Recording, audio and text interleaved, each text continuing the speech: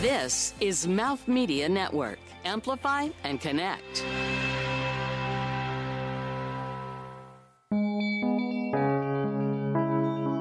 Mariana Velasquez is one of the world's foremost food stylists who has masterminded shoots for a dazzling array of clients.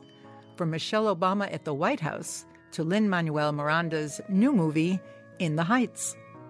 Her exquisite aesthetics are apparent in everything she touches, from editorial and advertising clients to a wide range of cookbooks, including my own book, Radically Simple. You can almost taste her food just by looking at it. Raised in Bogota, Mariana left home when she was only 18 to pursue her dream of a life in New York and making a name for herself in the food world. Coming up, you'll hear how food styling creates a narrative without words, what it's like to take on a job that may contradict your own moral compass. You'll hear about Mariana's own fabulous cookbooks and what led to her new line of stylish fashion statement aprons that everyone will want to have. This is Mariana's beautifully engaging and exquisitely styled story.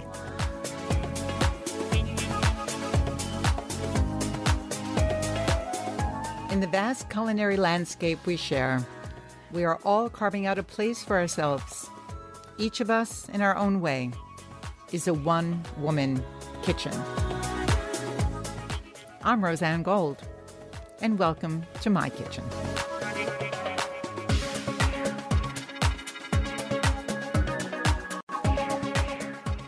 Mariana Velasquez, it is a joy to have you here with me today. Oh my goodness, we haven't seen each other in 10 years. It's crazy. I had the great honor of working with you on my cookbook, Radically Simple. I don't think we've seen each other since, and it was published in 2010. And here we are starting a whole new year, 2020, and we're together. Here we are. Here we are. You are one of the world's most well-known food stylists, and so much more. But catch me up a little bit. What's been happening the last 10 years? And if you could also let us know really what a food stylist is. I know since then you have gone on to become other things as well. But I think for women in particular, there's such great interest. It's almost like a fantasy. When they grow up, they want to be a food stylist. So what does that really mean? So, over the years, I've wanted to sort of narrow that answer. To really, what does it mean to be a food stylist, and really explain that a profession that used to be very obscure. People didn't really think that there was anyone behind that food that you saw in advertising, in magazines, in cookbooks. And so I started describing myself as a provocateur, someone who wants you eat the food off the page, to prepare and set up the food in such a way where you can almost taste it when you see it. So a food stylist in the practical sense is someone who prepares or sets the scene when food is involved. So this could be for a magazine, this could be for a cookbook, this could be for advertising, film. It's basically that. It's taking food and making it look either delicious and amazing, or just tell the story of whatever we're trying to convey. Perfect. But how does someone get to be a food stylist? What skills do you need? Is it more cooking skills, more artist skills, a certain way of seeing the world, a certain kind of sensuality? What do you think? I think that you definitely need cooking skills. There are very few instances where you show up and there's a chef and you make the chef's food look good. But usually you have to shop for the ingredients, prepare the food yourself, and then make it look how it should. So a food stylist should have cooking knowledge, but also a cultural sensibility. It's not only about making it look beautiful and Instagrammable or with edible flowers when it really doesn't belong, right? Making food appropriately delicious or look appealing has so many references. It depends on the audience. It depends on what you're trying to say. So that artistic eye is very important to really understand the context. when I was very young, I think I was one of those young women who said, oh, yes, I want to be a food stylist when I grow up. And quite honestly, I went to my first food shoot and I spent 8 hours watching someone make a cheesecake. And I thought it was the most dull thing. But that was for advertising and it was just a cheesecake. But then did I learn a lot working with you? And I also thought that it's a very challenging job and maybe even lonely and a little confusing too, because you are taking someone else's food and recipes, making them as authentically as you can, given the recipe. But not every chef's food is so gorgeous. Or many chefs, I mean, I do happen to think a lot about the look of my dishes and my recipes. And in a recipe, will even say how to finish it or garnish it or drizzle or whatever it is. Many chefs or cookbook authors do not. Right. So then it almost becomes your vision and your idea of what this recipe looks like. And with that comes a feeling of ownership. And I know we had this discussion many, many years ago, and also photographers get into this conversation. Who does it belong to? Where does the idea originate? Does the photograph belong to the photographer? Does the dish really belong to the food stylist? So it's complex and fascinating. Yeah. Yeah. And it's also what you discover about yourself in the process of cooking someone else's food and respecting that there has been a development, an idea, a vision from the author, and then having the responsibility to convey that. And, there's instances where there's a complete loss in translation, right? Or a complete disconnection. I've been, this past decade, I've been doing a lot of work in Asia. And for instance, working with chefs in China, where they present their food and I'm supposed to make it look incredible. And the appetite appeal is completely different. What they think is appetizing is very different to what I or us think is appetizing in the West. And so from that perspective, like, how do you take this food and use it as an art form to convey a message that maybe I don't even understand? Wow. I mean, this goes so deep. It's really deep. Yeah. Childhood references and just ideas about what beauty is and who gets to decide ultimately. This is really, really fascinating. So maybe one can tell from a slight accent that you are from someplace else. Yeah. So Mariana, tell us a little bit about your childhood and your sensibility. So I'm Colombian. I was born in Bogota. And I moved to the U.S. when I was 17, chasing this dream of going to culinary school, which my family, Roseanne, they were appalled. They were like, what? It was 1999. Cooking schools were not a booming reference at all. Celebrity chefs did not exist yet. Not in Colombia, at least, right? And so when I said I really want to study cooking and I want food to be my career, even though my parents really appreciate the table and there's a sensibility for that, hosting and entertaining and the ritual of the table every night, they're like, yeah, but that's something else. That is not a That's real what we profession. do. That's how we live.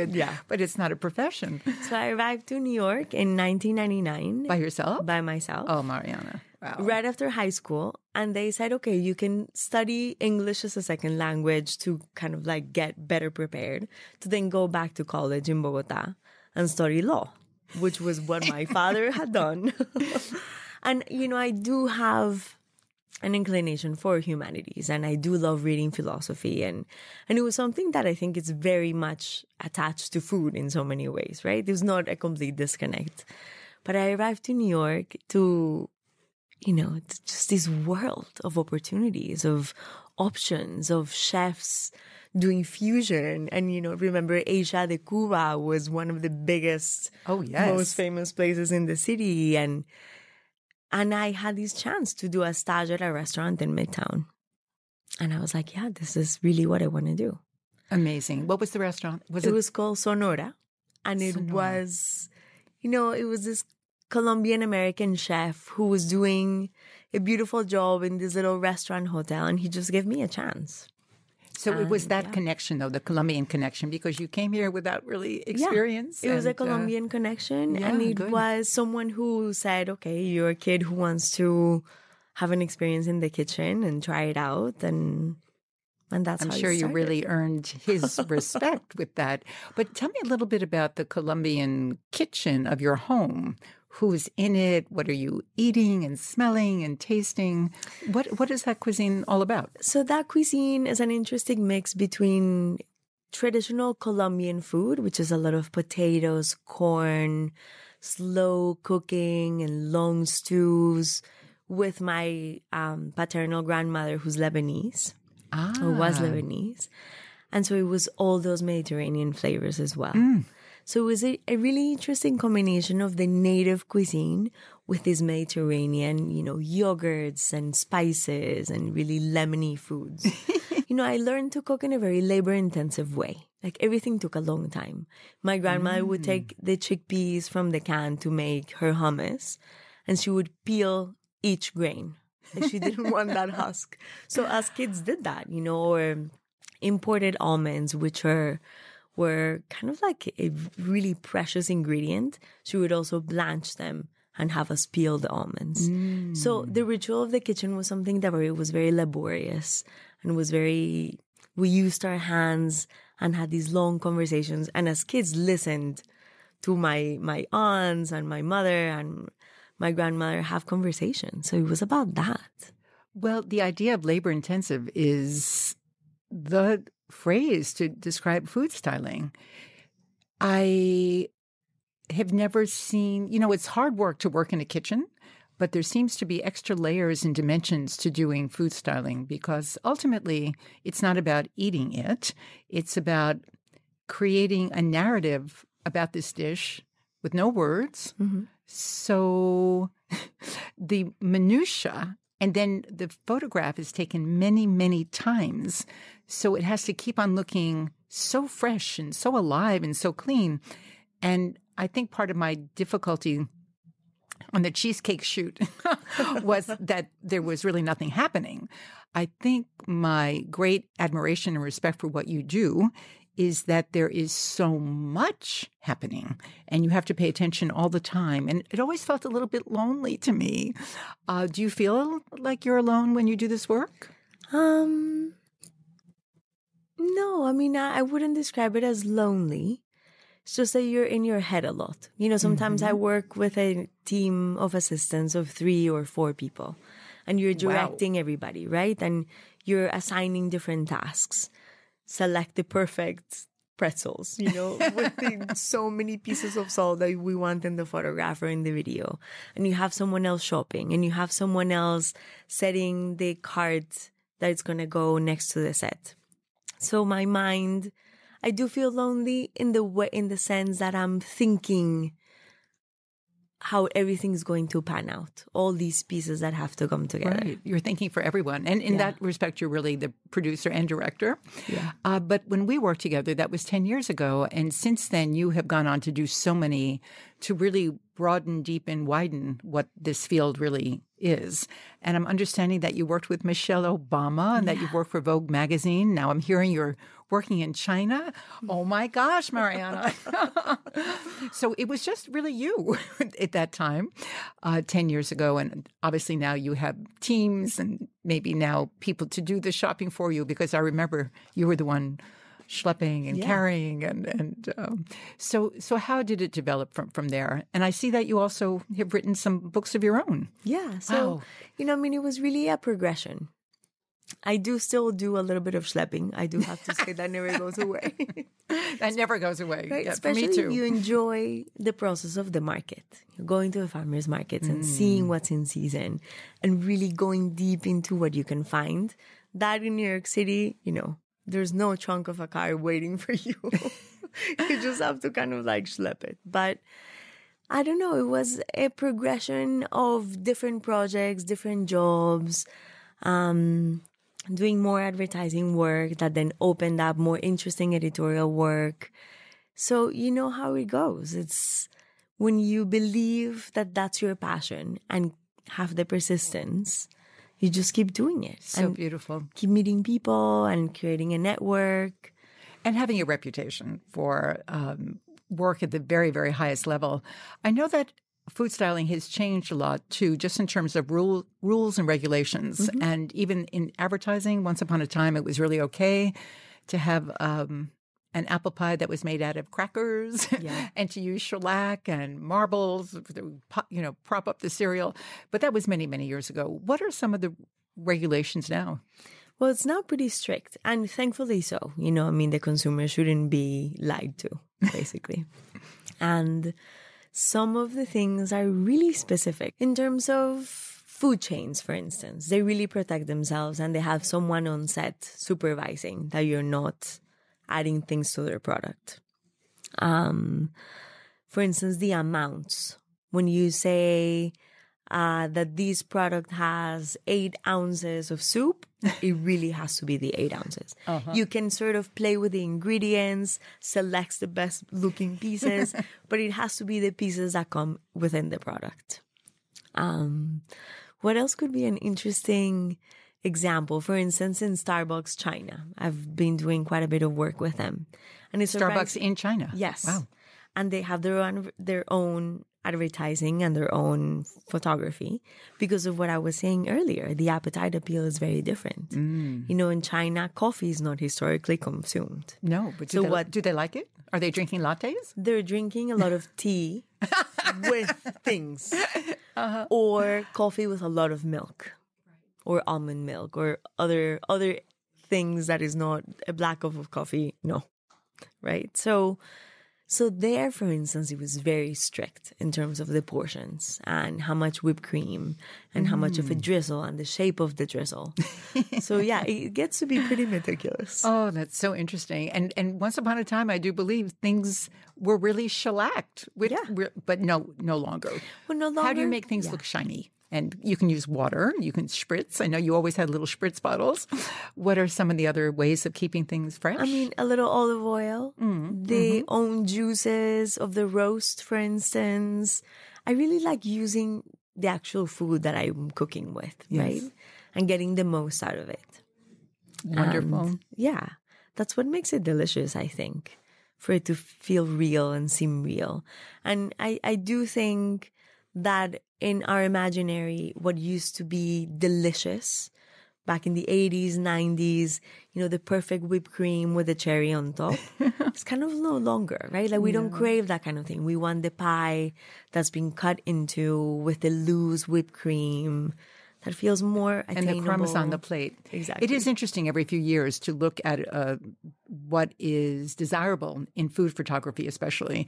And of course, you became successful way before Instagram, but now everything seems to be an Instagrammable moment, as you said. But I love the idea that not everything belongs. A beautiful edible flower does not belong on every single plate of food. Absolutely. Yes. Yeah. Mariana, when we come back, I want to talk more about some of your projects, your own books. I know you've worked on 20 others. Now I hear you have 3 of your own.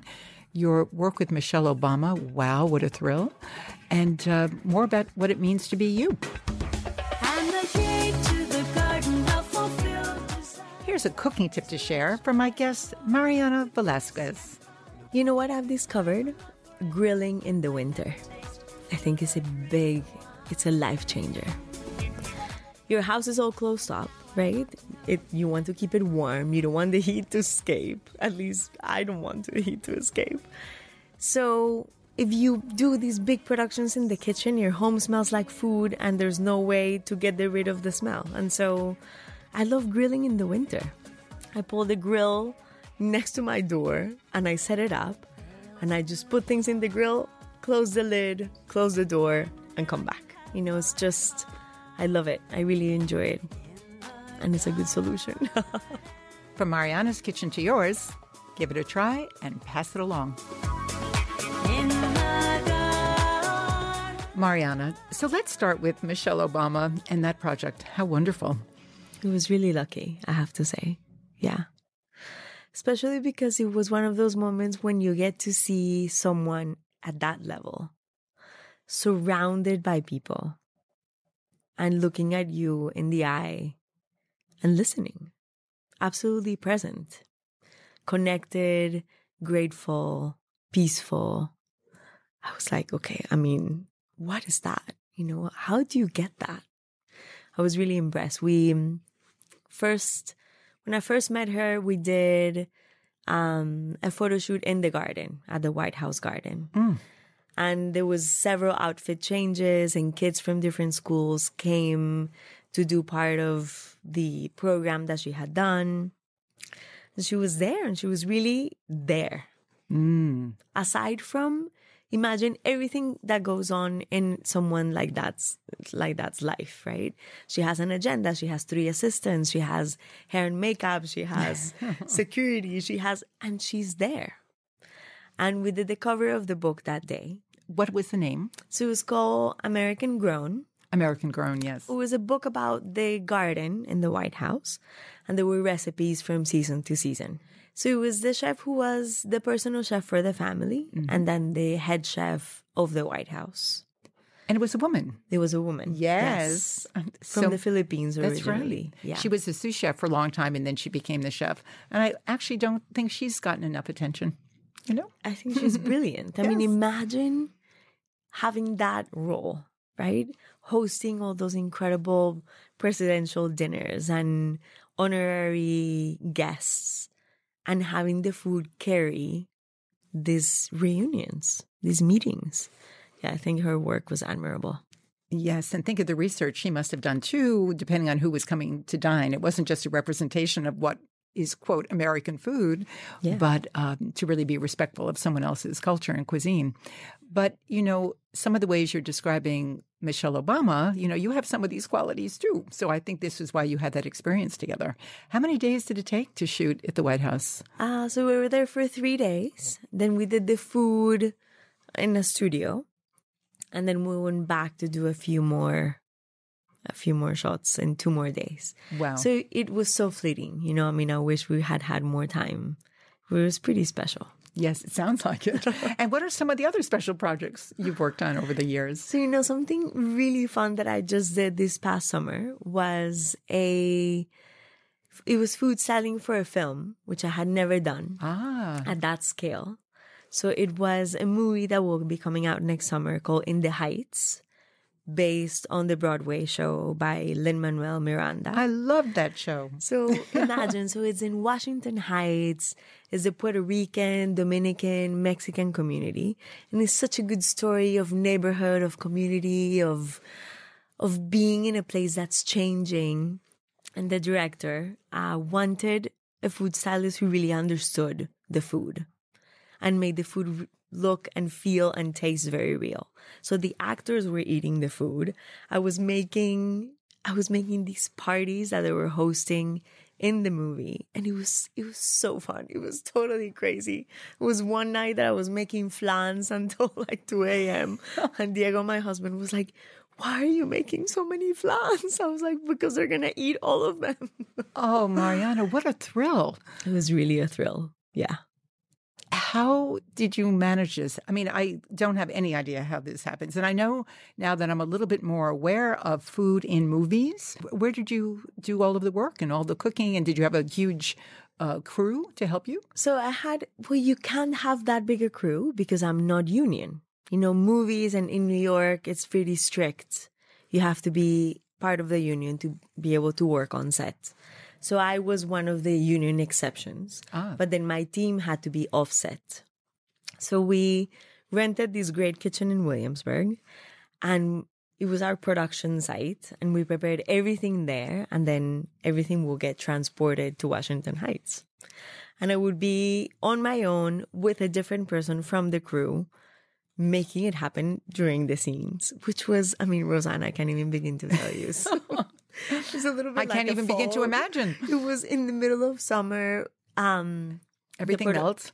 It was so hot. And the producers rented an apartment across the hall from the apartment that we were shooting the big food scene. But because it was the middle of summer, the kids of this apartment were sort of hanging out.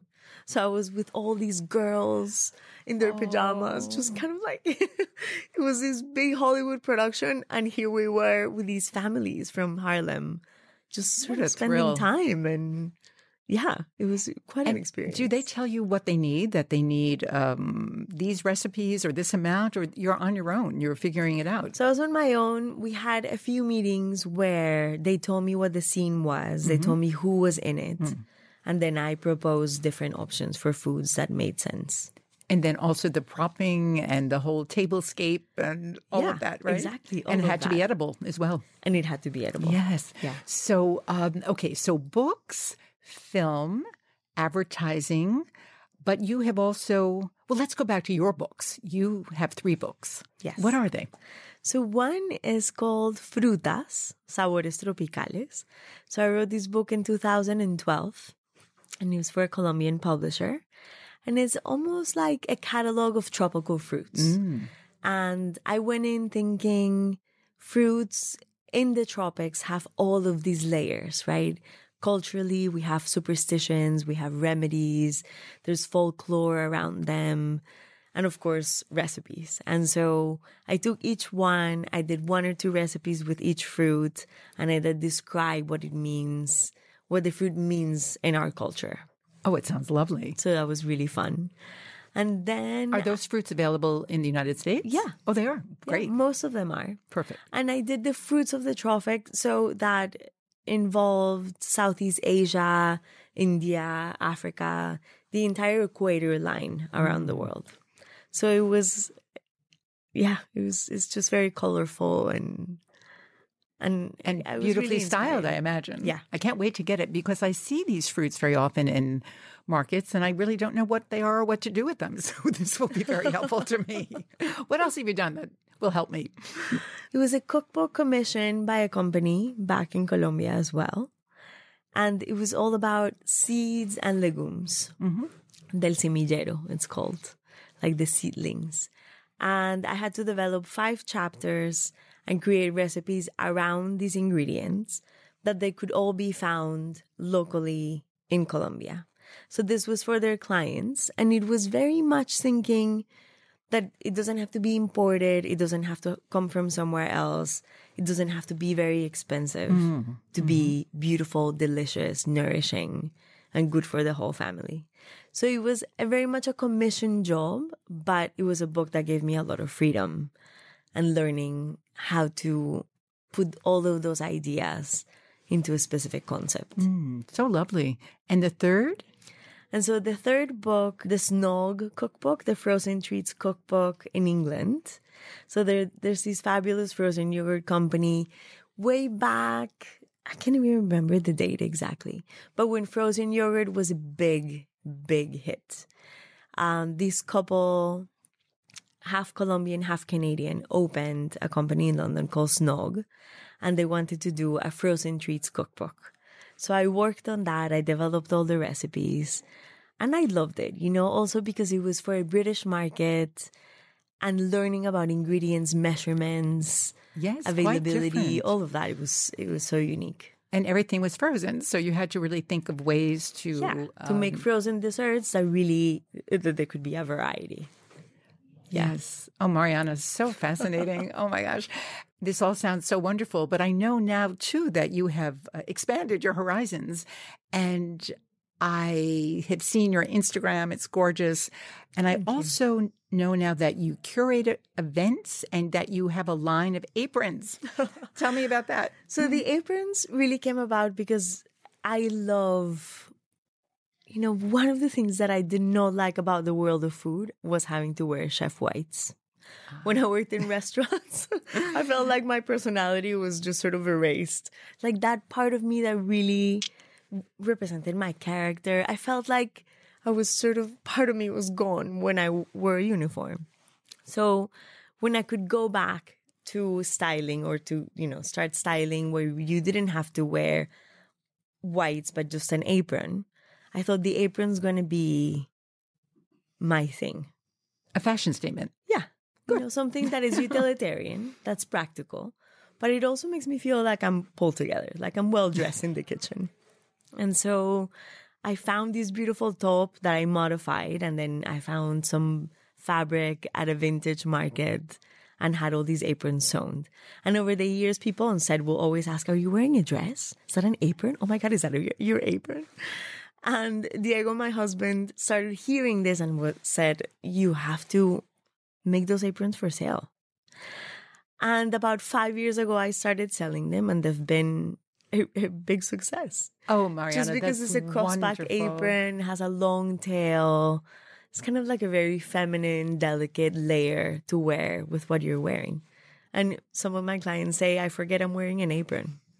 Can someone wear it as something other than an apron? Yeah, it can just be another layer atop. You know, in the summer, it's perfect with pants. It's great for gardening, for flowers. It's just, yeah, something that I really enjoy and I do on the side. And I don't know, I think if it's about making every moment count, right? And that ritual of putting on an apron and starting your cooking, then that's how I wanted to represent it. How beautiful that sounds. Mariana, when we come back, I would love for you to share some ideas about how someone, a young woman, could possibly get into this industry, some advice that you might have. And just to read this quote that I love so much is, quote, a beautiful meal is far more than a carefully arranged nourishment. It is a ceremony, a rite, and a source of inspiration. And that's what you are to us. If you're wondering about my beautiful theme music, it's called The Garden, written and performed by award-winning singer-songwriter Audrey Appleby. Follow me on Instagram at Roseanne Gold and check out everything I'm up to on my website at roseannegold.com. So Mariana, how does one start to become a food stylist? What advice would you give? Well, first of all, get your cooking skills pretty solid. And Is cooking school a must or other ways? Well, I think working in restaurants or in a catering company where you can really hone your knife skills, where speed something that becomes second nature, where you know what ingredients are. When you understand cooking from a very practical, organized methodology way. You know, I mean, I don't know that that's even proper English, but I do think that that's a key base to start. So with cooking skills and comfort. Yeah. And no ingredients. Exactly. Yeah. And then assisting, find who are the stylists in your area. Find who does the work that you would like to do and write to them. As a stylist, I get requests all the time from people who want to assist.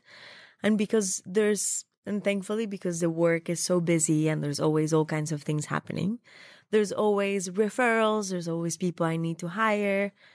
And I end up working with a lot of people that I give a chance on the first go, just because I also get to learn a lot from them, And so if you're really interested in food styling, you also need to be prepared to know that there is, as you were describing, the cheesecake days, the endless sorting of pasta pieces, the getting the onions in the middle of a snowstorm because I forgot to get them. Right.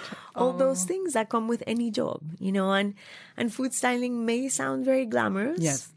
But in reality, it's a lot of hard work. It is a job that you do on your feet and you're cooking just as much, We do have the privilege to work with incredibly creative people, very talented personalities. And it's different than the life in a restaurant, which I admire so much. But it is also hard work. And so just be prepared for that. And how do you fix failures? Either on the set, or are you always 100% happy with the day's work? No. I mean, who is, right? That Right. would be such a big, high, impossible standard. And I am so hard on myself. I mean, honestly, I do think that there is a level of demand that I put on my own work that nobody else does. And sometimes that serves me well, and sometimes it puts me in places that are not so positive. Yes, that's a very female reality or response, I think, in some ways for some of us. Mariana, do you think food styling is more an art or something technical? I think it's both. I think there is a place. You cannot be a food stylist without having an artistic eye, but there are some jobs that are absolutely technical and practical, and you have to deliver exactly what the client is asking. And there are some dream jobs where you get to just really be creative and put it all out there and make beautiful things that are from your own inspiration. But it's a combination of the two.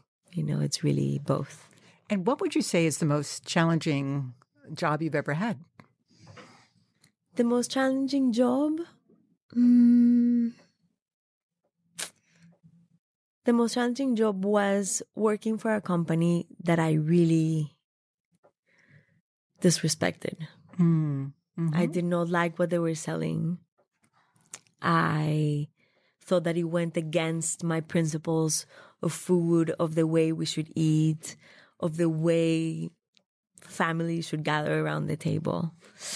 And it was so hard because I committed to this 3-day job and I couldn't back out. That's the last thing I would do. It's to walk away. But I was so tempted the entire time because I was mortified, of the amounts of food wasted, of the, they would say the butter sauce is in this cooler, and I would reach in and find that it was just, no butter was present, right? It was just all chemicals. Back to the truth and I kept thinking, and I am making these food to be photographed to sell. People on it. Mariana, this is really complex and honest. And do you think you would make a different decision today? Look, I wouldn't go you back. would not accept that kind of job, but you're also in a position now in your life where you get to pick and choose. And when you're young and starting out, and you don't know all the time what's going to be involved in a project, but it was a big teacher for you. It was, and to be completely honest, the money was really good. Way more than in many of the jobs that I describe as these dreamy, delicious, wonderful, inspiring moments. The money was really good. And I kept thinking, it's not even worth it. The money is not going to make me feel better from what I'm feeling doing this. It feels like it goes against me. Yes. But of course, when you're starting out, you will have to do jobs that leave you a little empty. Thank you very much for bringing that to the conversation because we don't always know we have a choice. So thank you for that. Mariana, what is coming up for you right now? Like, what new projects are there? So it's a new decade, and I do think that it's so symbolic that we're seeing each other after 10 years, right? And so much has happened. So now I'm working on my own project. It's a project that I cannot talk too much about yet, but it will be out in 2021. And let's just say that it goes back into my roots. I really have had to work on this, to look back at my childhood, to see where I came from, to really appreciate the background that makes me so much of who I am, even though I've been in the US for more than half my life now. And so it's been a really fun process. But this new year, I think it's going to be filled with projects with film, great advertising work. And you know what? Less of more, and more quality. More time to do things, to pay attention to what I'm working on. Not so much back to back, and more focus on quality ideas. This sounds wonderful. Tell me about a legacy recipe. And I'm thinking maybe it will have to do with your childhood again. This seems to be very important to you. Yeah. For a long time, I sort of denied that because I didn't want to be boxed into a Latin American, classification, which now I'm like, well, no, we specialize. We find the thing. We find that uniqueness about us as individuals to work on them and to develop who we want to be. And that legacy recipe has to go back to that comfort Colombian food on the coast. And it's very much the flavor that takes me back to feeling on vacation. So coconut rice with a really good piece of grilled fish, and tostones, fried plantains, and a good avocado, cut up with a sprinkle of salt. Wow. So Talk about radical simplicity. So coconut rice. So rice made with coconut milk Exactly. and a piece of grilled fish, some avocado, salt. Bingo. Yeah. Thank A you. chilled glass of wine. And a chilled glass of wine. Yes. Gosh, that sounds like heaven. Thank you. And Mariana, so here's the question I ask everyone. What does one woman kitchen mean to you? One woman kitchen is this enterprise that we can own. It's that task, is that vision, is that dream that we can create and develop however we choose. Whatever ingredients, spices, flavors, temperatures is up to us. And I think that every woman, even if they don't cook, it's kind of like a one-woman kitchen. They create and we create and develop the world around us. And we are the center, the hearth of the home. Wow. How beautiful. Mariana, thank you so much. Thank you, Roseanne. How do people get in touch with you? I know they're going to want to buy your aprons and see your gorgeous work and get inspired by you and So what it's you very do. easy. I have an Instagram account. It's Mariana Velasquez V. And I have a website, which is marianavelasquez.com. Thank you. Thanks so much for being with me today. And thanks to all of you for being with me and Mariana on One Woman Kitchen. I'm Roseanne Gold. One Woman Kitchen is produced by Mouth Media Network. Follow me on Instagram at Roseanne Gold and check out everything I'm up to on my website at roseannegold.com. Thank you for listening.